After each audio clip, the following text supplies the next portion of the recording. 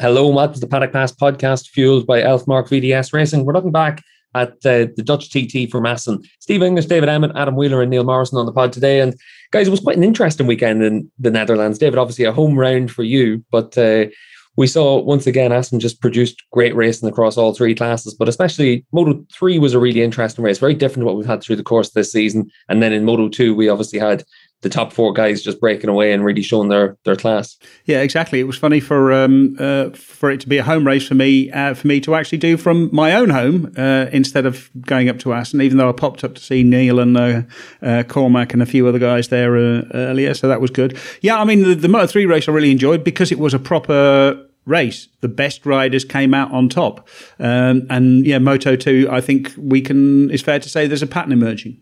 And Neil, you're actually just still travelling back from the Netherlands, but it's a little bit windy where you are, so we're going to make an apology right at the top of the show for that. But this was a really interesting Moto 2 race again, and a weekend that was filled with quite a lot of intrigue as well. Obviously, a lot of rider talk for next season. Raul Fernandez, what's he going to do? Well, he just went out and won the race, but there was four riders really that could have gone either way.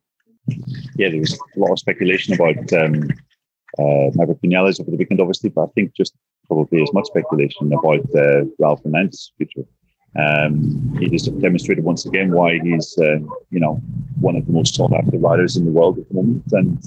And yeah, I mean, his words with regards to next year still leave something to be desired. Still not exactly sure what's going to happen, but all sort of reports indicate that he's on his way to MotoGP next year with KTM. So yeah, something we'll have to keep our eye on. Neil's obviously in the wind. I'm at Donington Park for World Superbikes this week. And Adam, you're back at home once again. But it's interesting whenever you look at that talent pipeline that KTM are developing. And Fernandez obviously at the top of that. Pedro Acosta, again, another really impressive weekend for Acosta from the hospital, able to have a really good performance on Sunday. It just looks like KTM are at that point where once again, they've just got too much talent really coming through. Steve, you just lined me up for a shameless plug for a feature in the latest issue of On Track Off Road. So thanks very much for that. It's almost like all this is planned out in advance, Aj. Oh, I know. It's unbelievable. The improvisation, the skill, the seamless glide between subjects is quite admirable on this podcast. But no. It's, like I said, it's been a busy week in between British Grand Prix, off tomorrow to Italy for the Italian Grand Prix. And it's, it was nice to be able to write that story in the magazine online this week, just about how KTM are forging this structure inside MotoGP and road racing, which we talked about before on the podcast. But, the other point of view was from Johan Stigefeld, obviously like the team principal or team director, I should say, from Petronas, and the different plates that he has to spin across the categories.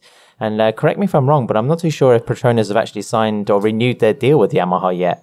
I mean, Yamaha, as we've spoken about before, is just a manufacturer kind of in some sort of whirlwind at the moment when it comes to management of their riders and their staff and their machinery and whatever else. But it was good to hear Stiggy talk about how, he likes to look at the talent a little bit further into their careers in Moto 3 and Moto 2, as opposed to picking them up in the Junior World Championship or Red Bull Rookies. So you have kind of two perspectives there. And also, the roles of Alberto Puig at Honda and what he's done with various selection schemes over the years, as well as Aki Ayo, who, like we've mentioned before, is causing some palpitations amongst the KTM accounting department because the amount of bonus money that, he's picking up for him and his riders this year is phenomenal. Just to jump in on Yamaha, what I understand is that it hasn't been, the contracts haven't been signed, but everything's been agreed in principle. So, I mean, there's no question of Petronas not continuing with Yamaha. Do you have faith in Yamaha's decision-making at the moment? I mean, whether it's, it all lies at the foot of, the feet of Lynn Jarvis or, there's some kind of Suzuki-type committee responsible for selecting and handling how Yamaha are appointing riders and dealing with them. It doesn't look particularly confidence-inspiring. Yeah, but I mean, the bike is leading the championship, so who cares? Just give me the bikes and we'll get on with it. Adam, just to ask you a quick question about KTM specifically. Obviously, in motocross, supercross, all that, we've tended to see KTM develop their riders, have that same pipeline. This does seem like something that's just in the ethos of the company. Yeah, that's right, Steve. I mean, motocross is lucky to have a structure that moves up from, kids racing from 65s, 85s, European Championship, 125s, also bouncing around a different technology, 2-stroke into 4-stroke. In the case of Jorge Prado he's the double MX2 world champion and, the current sort of Marcos, you could say, of MXGP. I mean, he's still 21 years old and, there's a lot of world championships ahead for this guy. But he was somebody that was supported by KTM as a junior, even from the age of 12. He was given equipment, he was inserted into factory supported schemes in terms of training, technical maintenance. He had his own mechanic paid for by the company.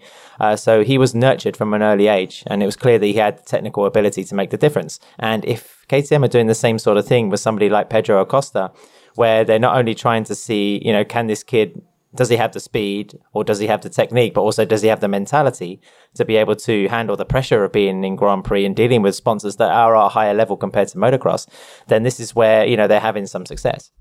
David, just to kind of move it on a little bit, I want to just ask you from a MotoGP perspective, what we're seeing within the Moto2 class right now, because obviously Raul Fernandez over the weekend, he went from being a dead on certainty to signing with KTM for next year to go on to the Tech 12 bike, to then suddenly being, he's going to stay in Moto2, to then suddenly being a potential Yamaha rider and being bought out of his contract.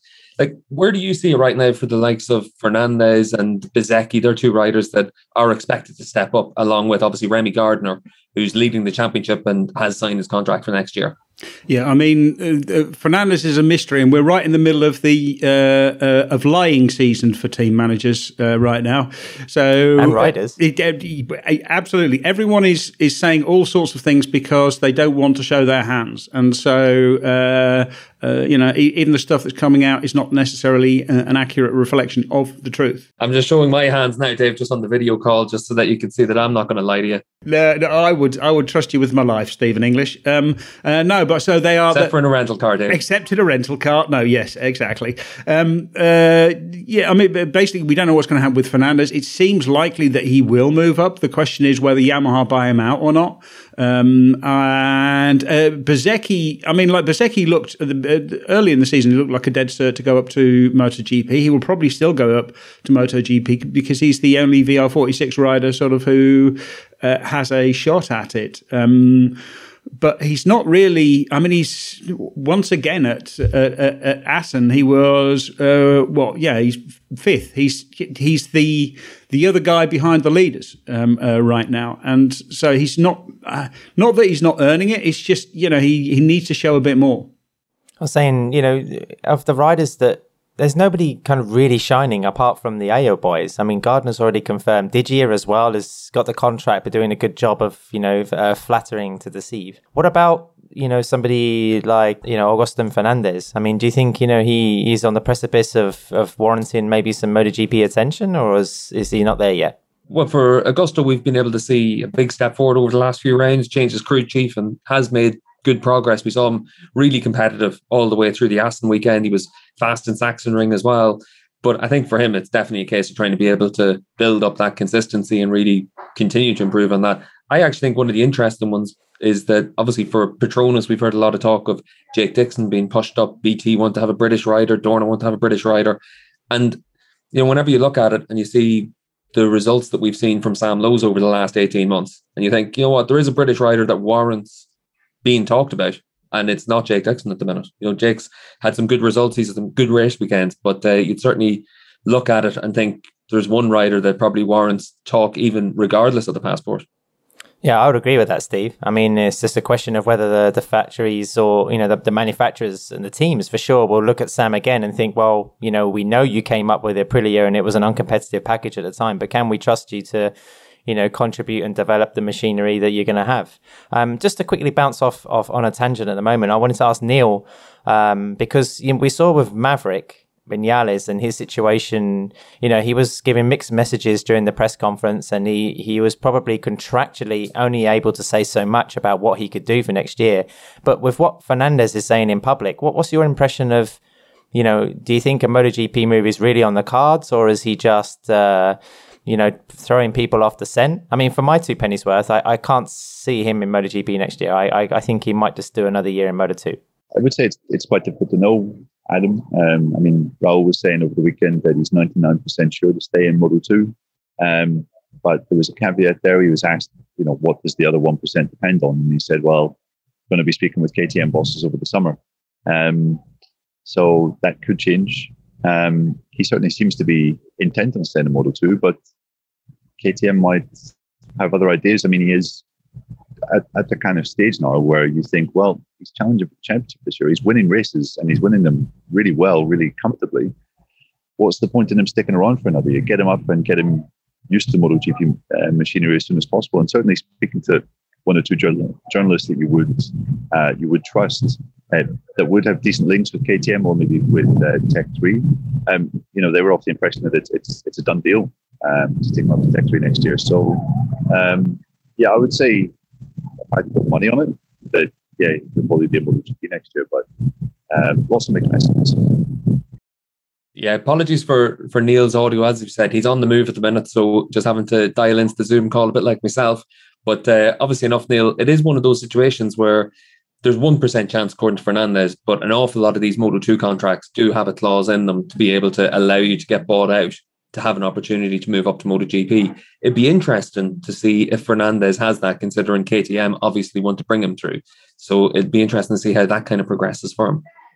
Yeah, and another thing that you kind of hear through the grapevine is that KTM would be, well, I mean, if they lost Fernandez, it would be an absolute catastrophe. They really value him extremely highly. And yes, they've got an extraordinary, talent pipeline with, a couple of other interesting names that could be in MotoGP soon. But from what you hear, if they lost Fernandez, they're basically doing everything they can to make sure that Fernandez stays with them, either in Moto2 or MotoGP next year, for sure. So, the thought of Yamaha poaching him, I think, is maybe a bit far-fetched.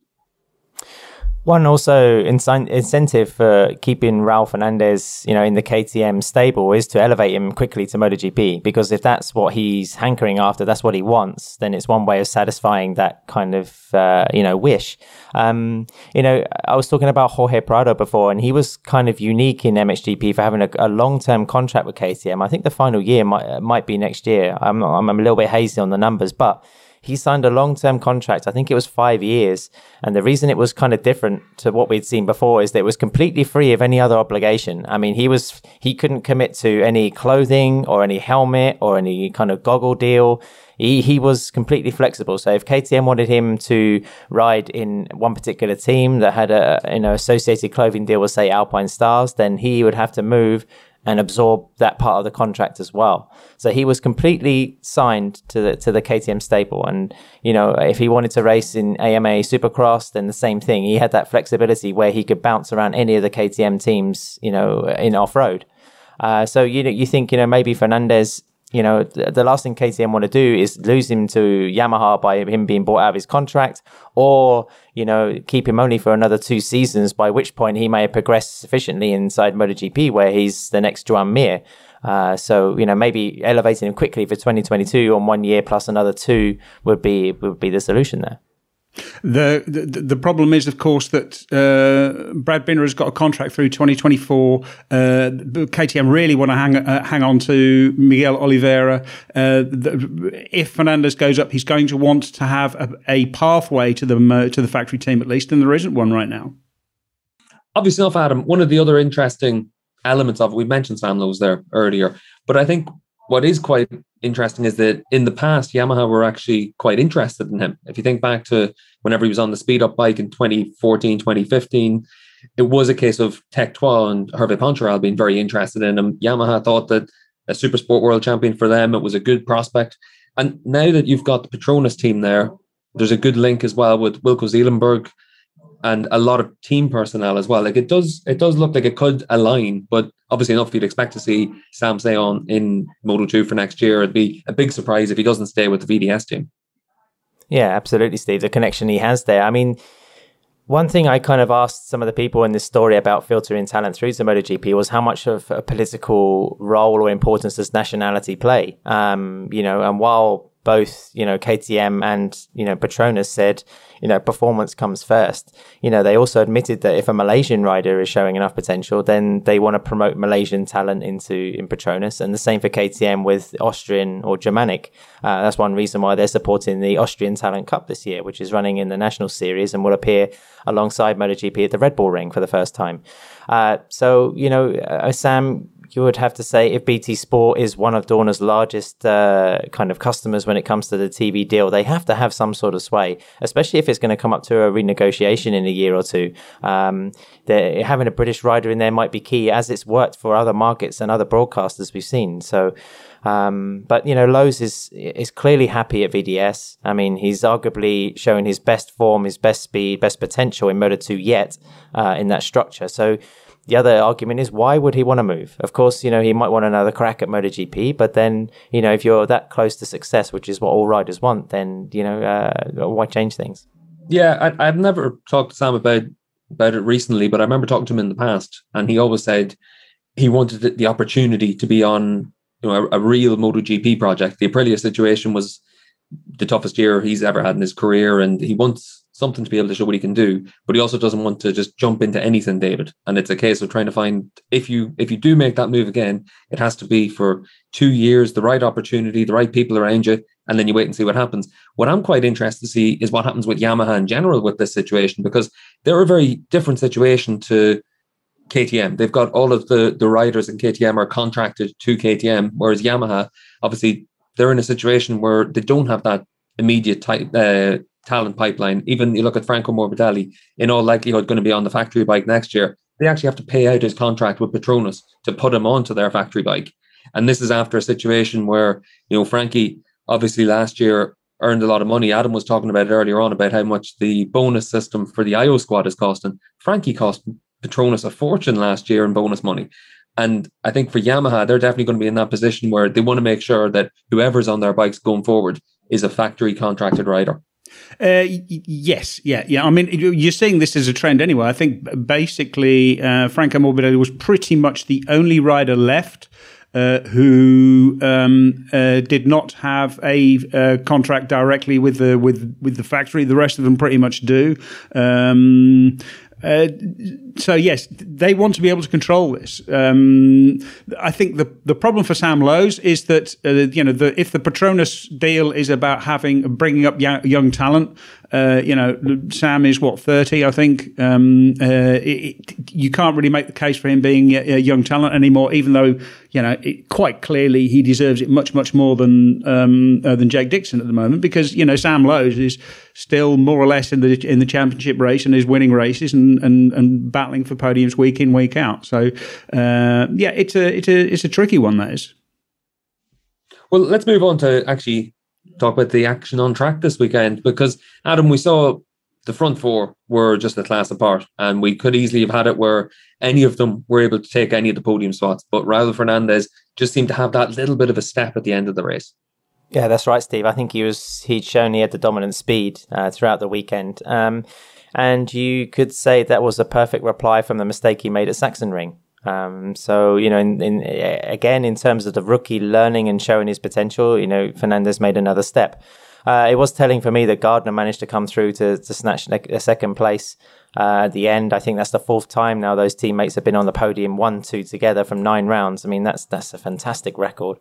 I think I jokingly said it was kind of McLaren, the 80s-esque. In terms of the results and the dominance these guys are having on Moto2. And it really is emerging into a place where, one, Remy Gardner is looking more and more like a world champion every race we go on. And two, it's a real battle for the third place on the podium. I don't think that's an exaggeration. The statistics bear out, and also the speed. And now Red Bull KTM IO have a little bit of that momentum and status where people are going onto the track thinking, right, we need to beat these guys. That's the first priority. It's not a case of, okay, I need to beat everybody. It's more those orange bikes. What are we going to do about those orange bikes at the front? And David, obviously enough, we saw, again, like Adam said, that ride from Gardner really impressive. But I thought what was probably most impressive about it was he didn't look fast all weekend. He looked like he was struggling. And then suddenly he needed to put in a good lap in qualifying. He did that. He needed to put in a good race, and he did that. He looks like Adam said, the complete package right now. Yeah, I mean, I was just checking his results from the past season because I was thinking, you know what, this is a bit. It's a little bit Marcus 2019, and it is. If you look at it, his worst result is fourth. He's had 1 third, and the rest he's either been first or second. That is just really, really strong. And like you say, he's winning this because he's getting the most out of the package on his bad days. You know, like to finish second on a bad weekend is really, really impressive. And it was an interesting race in that it sort of ebbed and flowed. It wasn't just, someone gets on, where we've seen previously in Moto2 races is, someone gets away and disappears, or, a couple of riders get away and battle towards the end. But this race ebbed and flowed. It looked like, it looked like Sam Lowes might have it. It looked like Augusto Fernandez might have it. Raul Fernandez came through. Remy Gardner came through. It really, there were real changes as the race went on, and that was what made it an interesting spectacle. I mean, some people might think, Moto2 could be becoming quite predictable or somewhat staid, with the same 2 riders largely in the top 3. But I think it misses the point because there's a real fascinating narrative building there. Remy Gardner has shown that he can be adaptable and mature. But then, in the second half of the season with 9 races to go, he's going to have to deal with the pressure of the clock and the races ticking down. Fernandez has shown as a rookie, obviously, that he's more likely to make a mistake, whether it's cooking his tyres a little bit too early in Mugello or the crash at Sachsenring. But if Fernandez goes on a little bit of a tear and takes 2 to 3 race wins in the next 4 to 5 races, then Gardner's going to find his points total going down. How does he deal with that?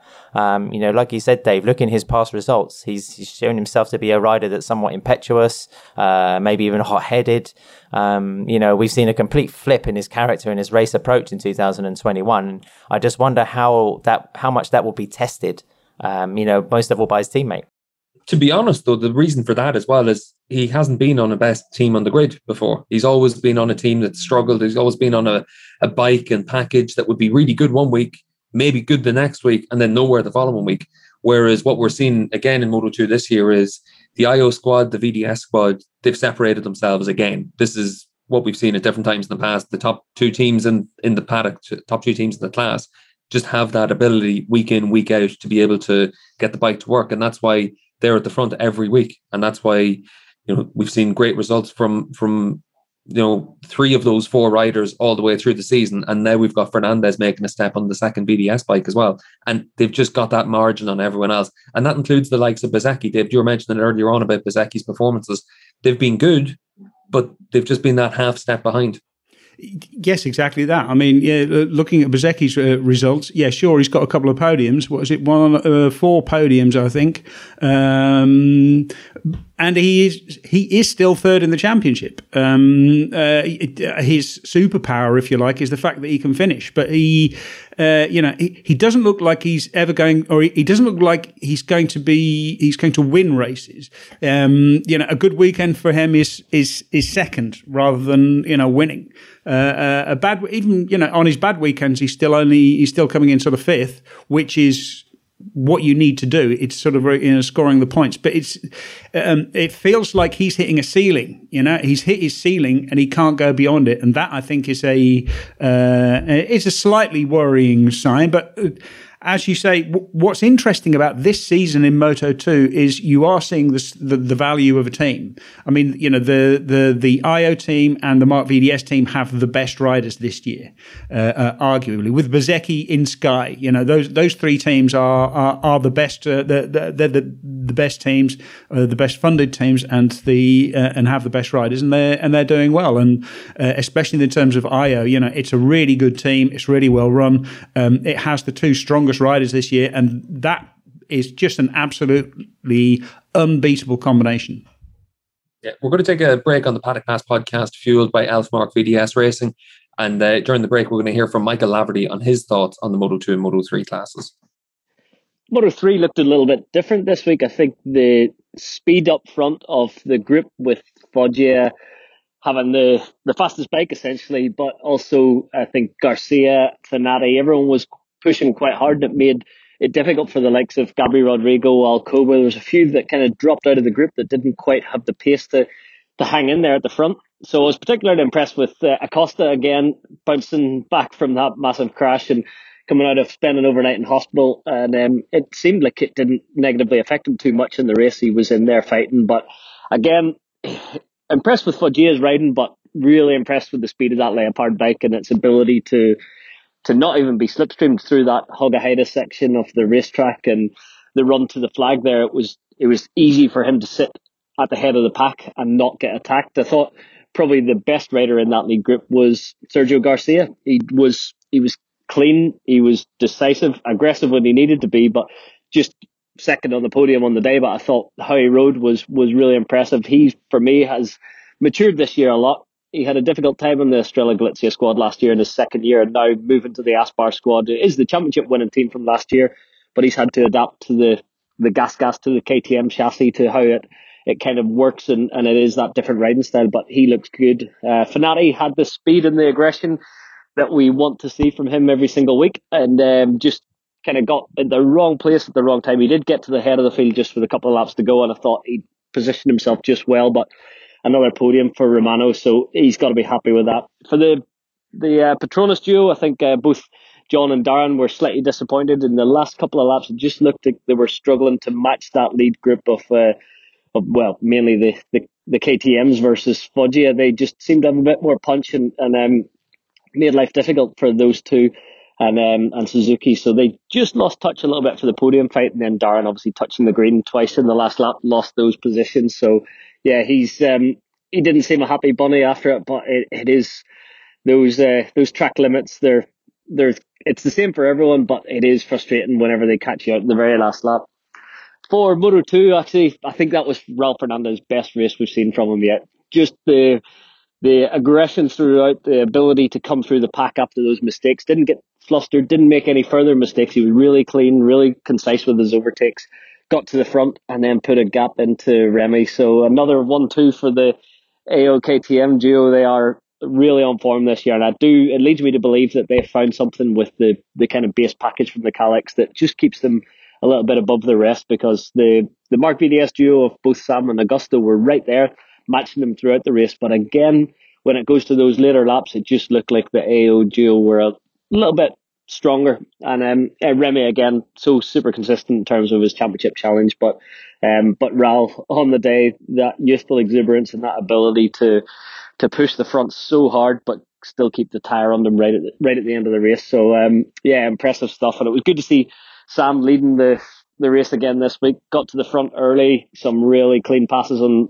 aggressive passes. Not the best to start again to the run to turn one, but then really clean on his overtakes. Got to the head of the field and set a really strong pace, but just got attacked at the wrong time, and for him, didn't end up on the podium, which I guess he'll be a little bit disappointed given his speed throughout the weekend. But it's been a tough couple of rounds, so for me, going into the summer break, that was a good solid finish for Sam, and got a bit of work to do to kind of claw back Remy's championship cushion he's built up now, but you never know in racing, so Sam's just got to try and find that form he had last summer, and he could well go on a run, and then that puts the pressure on the Aki boys. So Moto2's far from done, but I think that was probably the best Moto2 race I've seen so far this season. There was a lot of good scraps, good hard overtakes, and even down in the pack watching Ayagura's progression this year, he's gone definitely the second in terms of rookie Moto2 riders. Ralph Fernandez has definitely outperformed them all clearly, but what Ay's doing,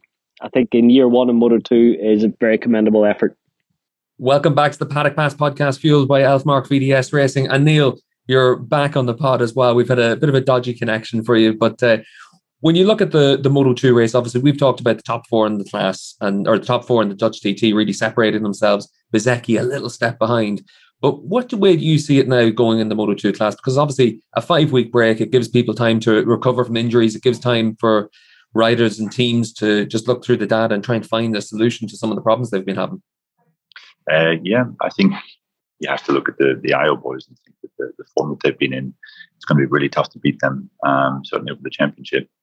You would expect maybe Bezzecchi to make a bit of a step forward, and the likes of someone like Augusto Fernandez, who was strong again in Assen. I mean, I think we could expect to see him again sometime soon at the front. Overall, I think the names that we've seen kind of consistently at the front so far this season. I think they're going to be tough to overhaul. Just before we move on to talk about Moto3, Neil, you mentioned Augusto Fernandez there. We've already said change crew chief a few rounds ago. That seems to have really reinvigorated him. But talent's never going to be a question for him. We've seen him have some great performances at different times in the past. But we've also seen it where Assen's always been a really strong track for him. That's where going on to the Red Bull Ring next is going to be really important for him to really maintain that momentum. Yeah, exactly. I mean, Augusto changed crew chiefs at the start of the season. Was kind of back and forth between different chassis and looked a bit lost in Qatar.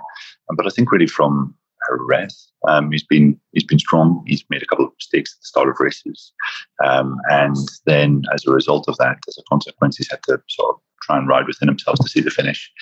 But yeah, I think the speed's been there for the last couple of races, and Assen, as you say, has always been a good track for him. 2019 was his first victory in Grand Prix there. So so it was somewhere where you expected him to go well, but he rode well, and first podium in I think nearly a year and a half. In fact, nearly a year and 3/4. September 19 was the last time he was on the podium. So it's good to see him back up there, and because he is one of the fastest guys in this class, but we just haven't seen so much evidence of that recently. Yeah, obviously enough as well, Neil. The rider market falls into place for Moto2 after MotoGP, but we've already seen Aaron Canet. He's going to move to the Pons team next year, and you'd expect to see some dominoes fall into place over the next while, particularly riders potentially stepping up from the Moto3 class. Yeah, I think there's a whole host of Moto3 names looking to step up. We're hearing that Pedro Acosta should be confirmed in Io's Moto2 team next year. That was being reported in Marca, the Spanish sports paper, at the start of this week, by Jaime Martin, who's very reliable with Spanish news. So that's another kind of jigsaw piece that's fallen into place.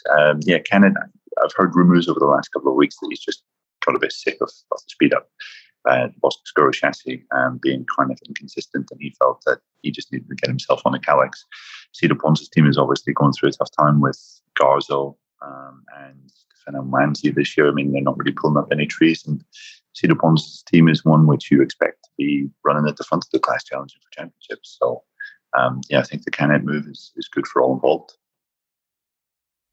Yeah, it's not surprising that people want to get off the speed-up chassis. The speed-up chassis can work really, really well, but if you can't quite get there, it's a very finicky bike. If you can't quite get there, then you are, not exactly nowhere, but it's a real struggle to actually compete.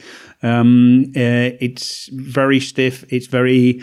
There's no the performance window is very, very narrow. So you're either on it or you're not, and that can be frustrating.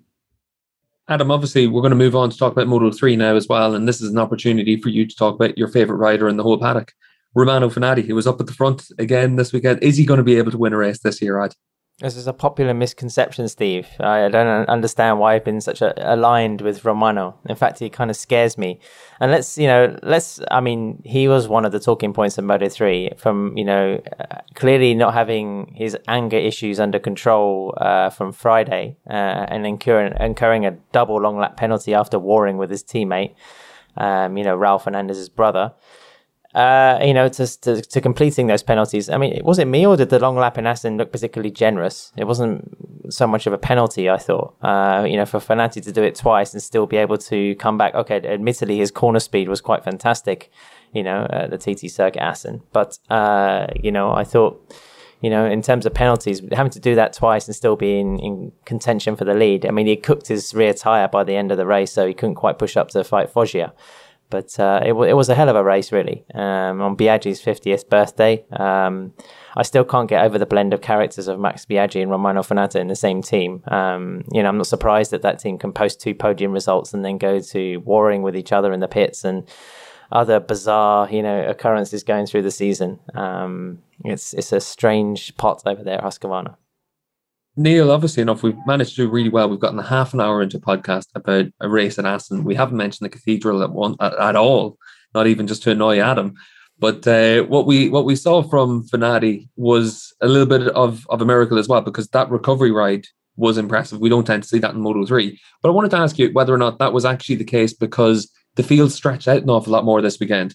You had the opportunity of latching onto the back of the group like Fenati did after taking the long lap penalties, and then try and recover your way back to the front and then lose that ground again. It wasn't quite as severe as what we've seen in other races where maybe you go and you lose 15 spots by taking a long lap penalty? Yeah, that's true. I think Dennis Foggia has a lot to do with that, just because he was the fastest guy over the weekend, and had the speed throughout, basically, and was able to stretch that group apart. I mean, by the end, it was only really Garcia and Finati that was able to run with him. So yeah, it was quite nice, quite refreshing actually to see a race being sort of dictated by one guy at the front and everyone else sort of struggling to stay with him. At first, it was only like 7 guys, and then that was whittled down in the last couple of laps to 3. And yeah, you have to take your hat off to Foggia because he didn't make one mistake in those final laps, despite Garcia and Finati trying to put him under the most severe pressure. But he kind of stayed strong. And hey, look, this is 4 races now that Foggia's actually been up at the front. He's had 3 podiums in the last 4 races. He was obviously in the leading group in Barcelona when he was taken on in the last lap. So there's maybe a little suggestion here that Foggia is finally finding some consistency, which has been so blatantly lacking from his game. Yeah, Neil, we saw his Leopard teammate as well, Xavi Artigas, up at the front as well through this weekend. So clearly the Leopard bikes worked really well this weekend. And the team, we know that they can put out a really good bike week in, week out. Maybe now is the time whenever they're really able to take advantage of that. Yeah, exactly. Yeah. And Foggia was just saying that basically they've been working with the team, working on like new setups, because KTM have obviously come into this year so strongly. Acosta, winning so frequently, and the likes of Garcia and Masia also doing well. So I think Foggia is a name that maybe he's a bit too far back in the championship to have a say in it. But I tipped him for being a contender this year. Everything is in place for him to be a contender. So yeah, you would expect him to be at the front more frequently next in the season second half. I do like the thoughts of any rider at the end of the season. I could have been a contender. But David, obviously enough for all the Moto3 riders, this was a really important weekend, because this was a weekend where the field did stretch out. This wasn't a big pack race. It wasn't some of the dangerous races we've seen at times through the course of this season. But at the end of the race, we did still see track limits penalties coming into effect. We saw Darren Binder very, very obviously upset about his penalty. And, it's one of those situations where we're still getting to the end of races with that question mark being hanging over riders. Yes, but it's much easier when it's, what I liked about this race was you can slipstream at Assen, but you have to work at it. You can also get away from riders. So the rider actually makes a difference. That was that was what was so good about the Moto3 race. I think that you still have the problem in Moto3 of having to carry as much corner speed as possible. And you're still going to end up you're just touching the green, and the basic problem is still that if you get even sort of a couple of millimeters over the edge of the curb and touch the green, then you're going to get a penalty. So it was unfortunate for Binder. Those are the rules, but it was very unfortunate for Binder. But I think I'd just like to say I thought it was an outstanding race for Sergio Garcia as well. I think Sergio Garcia is really in the last few races has really been impressive. Yeah, Garcia has done a really good job this year. Obviously, fits in nicely with the team, Adam. But let's just talk quickly about Pedro Acosta as well. Obviously, championship leader, big crash Saturday morning, had to sit out qualifying, went to hospital, had an overnight stay in hospital as well. Gets released in the morning, comes back, and has a really impressive ride from 18th on the grid into the top 5. Yeah, sometimes you can't always see it, but at the moment I'd say for any young rider out there, just watch what Acosta is doing in the first phases of the races, and the way he gains ground, the way he's finding space to make overtaking maneuvers, the way he's handling the motorcycle, and just, been able to change lines and, manipulate his trajectory at will. It's a big lesson. I mean, just to use a football analogy, one of the best ways... You don't have to apologise to me and Neil about that. That's literally just an apology to Dave. Oh, sorry, Dave. One of the best ways literally to learn is to watch real masters at work in the flesh. Of course, it's obviously difficult for fans of races at the moment, but what they're doing on the pitch, the way they're using space, the way they're thinking, moving, adapting to current situations, making choices all the time. Acosta's the same thing. I mean, we're talking Moto3, we're talking Grand Prix, we're talking a very high level. So a lot of the guys, Alcoba, Artigas, Guevara, pick any of those names. They're all like on a supreme level. But what Acosta is doing is clearly making a difference. So, he may only be 16 years old or 17, sorry. So I would say just watch for an education. Watching a master at work and you'll learn from it. It was really unfortunate, actually. Whenever I turned up to the paddock, I went looking for advice from Dave on the first day, and that didn't work out too well. Neil, obviously enough, we mentioned Darren Binder pretty quickly there, but Binder, you're going to see him moving on to a Moto2 bike next year. He's one of those riders that will step up. Will he step up with the Petronas team, or is there anyone else that's really been linked to taking him on?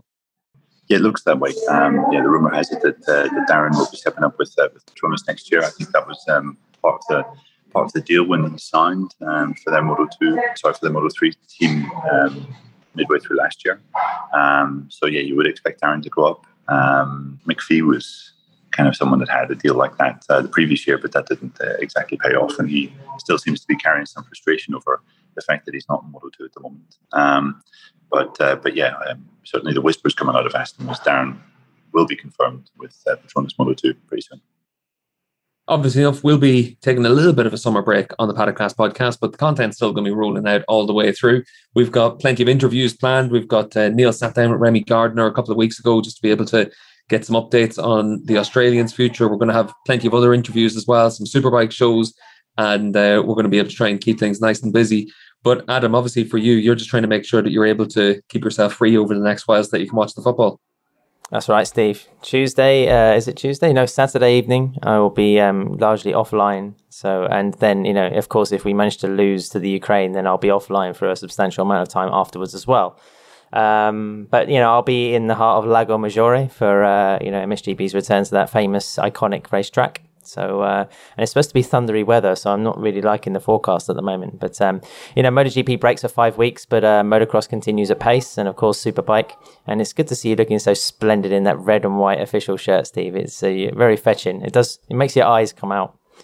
I'll tell you what, it matches my sunburn very well. And David, obviously, Adam's been talking about something coming home an awful lot, but you actually had your good wife come home as well there after a while on the road with work. So you've obviously got a busy couple of weeks planned now during the summer break. You've got most of your deadline work finished, and now you're able to actually enjoy a couple of weeks off. Yes, indeed. Now I can actually go and ride motorbikes, including looking at some new motorbikes. But we shall have to wait and see how that all pans out. And looking forward to having some time out. I might pop up to see you when you come over to Aston, Steve, for World Supers, and I might even go down to Oss to see my good friend Mr. Wheeler for it at MXGP. But we shall have to wait and see how that works out.